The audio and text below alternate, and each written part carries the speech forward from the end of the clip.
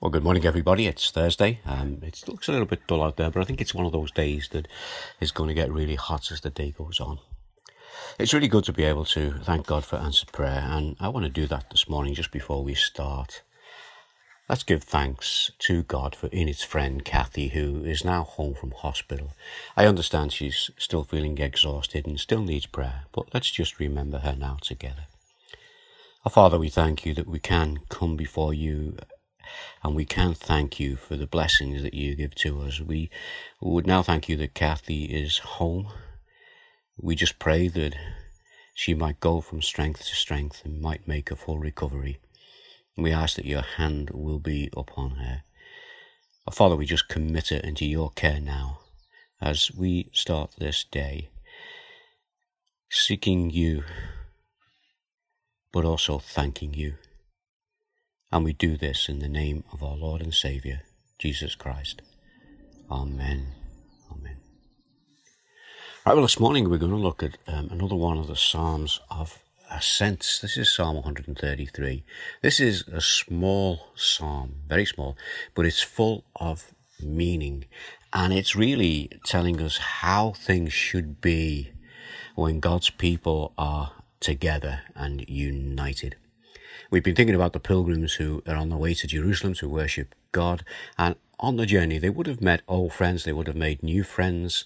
As they got to different places, different people would join them, and there would be this feeling and this experience of unity that they would enjoy. And as they got nearer to the temple, they would know that they were united, and their unity was in the Lord, and they were on the way to praise him and to thank him. So the psalm starts, how good and pleasant it is when God's people live together in unity. This is the same unity that we have with each other and that we have together in Jesus. We can go to the New Testament in 1 Corinthians 12, verse 12. Just as a body, though one, is many parts, but all its many parts from one body, so it is with Christ. Great words there. The psalm goes on. It is like precious oil pouring on the head, running down the beard, running down on Aaron's beard, down on the collar of his robe. This takes us to Exodus 29. You can read about this when Moses dedicates Aaron and the priests. And he takes the anointing oil. And verse 7 of that chapter says this: take the anointing oil and anoint him by pouring it on his head. And as Moses did that, the oil would run down the face of Aaron. And this is the picture that the psalmist is bringing to us. Why does he do that? Well, as the oil would run down Aaron's head, it would run down onto his beard, it would go onto his garments. And on his garments was the breastplate, and the breastplate had 12 stones, each stone representing one of the tribes of Israel. And the oil would run down over that breastplate. And that is the anointing really of Israel through Aaron, the priest. But we can come into the New Testament, and 2 Corinthians tells us this, and this is in chapter 1.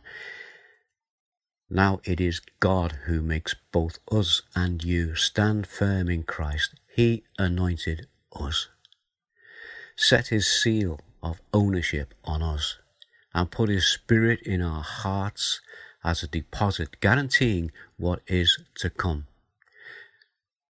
For us, this represents the gift that we have, the gift of God's Spirit, the Holy Spirit, who is with us at all times. And I said this was a short psalm, and this is how the psalm finishes. It is as if the dew of Hermon were falling on Mount Zion, for there the Lord bestows his blessings, even life evermore. So, really nice psalm, full of picture languages. The psalmists are and real occasions and real things. Hermon is the highest mountain in Israel. It's about 200 miles from Mount Zion, where the temple stood. That's in Jerusalem. And the morning dew that the psalmist is speaking of is the refreshing influence of God over the whole of Israel. And as the dew would come down in the morning, it will be there to bring to bring new life to the seeds that have been sown, to continue to give life to the things that were growing. And so you can translate that into the blessings that God pours down on us to refresh us each day. The Bible, it's honest. It is God's word. It's about us. It's about our sinful nature. And the Bible has many accounts of brothers falling out. We've been looking at one where Joseph and his brothers, they went through a period when they fell out, but they were united eventually. We have this right throughout the Bible. Even the disciples squabbled together over who will be the greatest. And this is part of our human nature. And it's sad to see Christians falling out with each other. But when we live in unity, it is, as the psalmist says, good and pleasant to see. Let's pray today that through the many stresses, the worries and strains that the COVID-19 puts on us, that we will remain faithful and supportive of each other as we look towards the time when we can meet together in person. We've already prayed for Kathy this morning. Let's continue to pray for her, that she will be strengthened, and to thank God for answered prayer. Pray for Pauline Ratcliffe and her daughters, Ruth and Helen. They're concerned at the moment. She still seems to be coping quite well, but she was tested as being positive for the coronavirus. Pray for those who live alone and for the older folk, that they may be protected from this COVID-19. A special prayer request from Bethel. Some of you might know Betty and her family, the family of Eric Jones. Eric passed away yesterday afternoon. So do pray for Betty and the rest of the family. Let's pray. Our Father, we thank you again that we can bring these things before you, and we know that you hear our prayers. We look to you for healing. We look to you for answers. We look to you that you might just sustain us through this time. And as we come to you this morning, we think of those who are living alone. We don't have to mention them all by name. They know who they are. We know who they are. But we lovingly bring them before you now. We think of those, particularly of our families who are older and struggling, have struggles anyway, in addition to this coronavirus. But we ask that you will be with them and draw close to them, and again to strengthen them and encourage them through this troubled time until we can actually meet them in person and be able to even speak to them face to face and to give them a hug. We look forward to those days. In the meantime, Lord, continue to bless us. Let us experience the unity together. Let us experience the dew of the morning as you refresh us. Thank you for the gift of your Spirit. Thank you that he is with us and guides us and leads us. And we just bring these things before you in the name of our Lord Jesus Christ. Amen. Amen. Well, just one more little few verses from John 17 that might encourage us, particularly with the passage that we've been looking at this morning.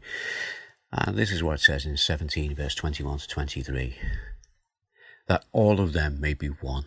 Now this is Jesus praying for us, that all of them may be one. Father, just as you are in me and I am in you, may they also be in us, so that the world may believe that you have sent me.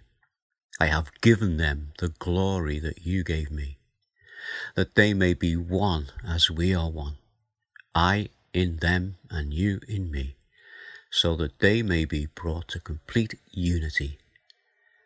Then the world will know that you sent me and have loved them even as you have loved me. They're the words of Jesus when he prayed for us. And we won't have that full unity till we are with him in glory. But in the meantime, we are to strive towards it. So, if you're falling out with anybody, give them a phone call. or speak to them. Let's be united with each other and with Jesus. And let's say amen to that. So I'll speak to you again tomorrow. So take care. Have a good day. God bless. Bye now.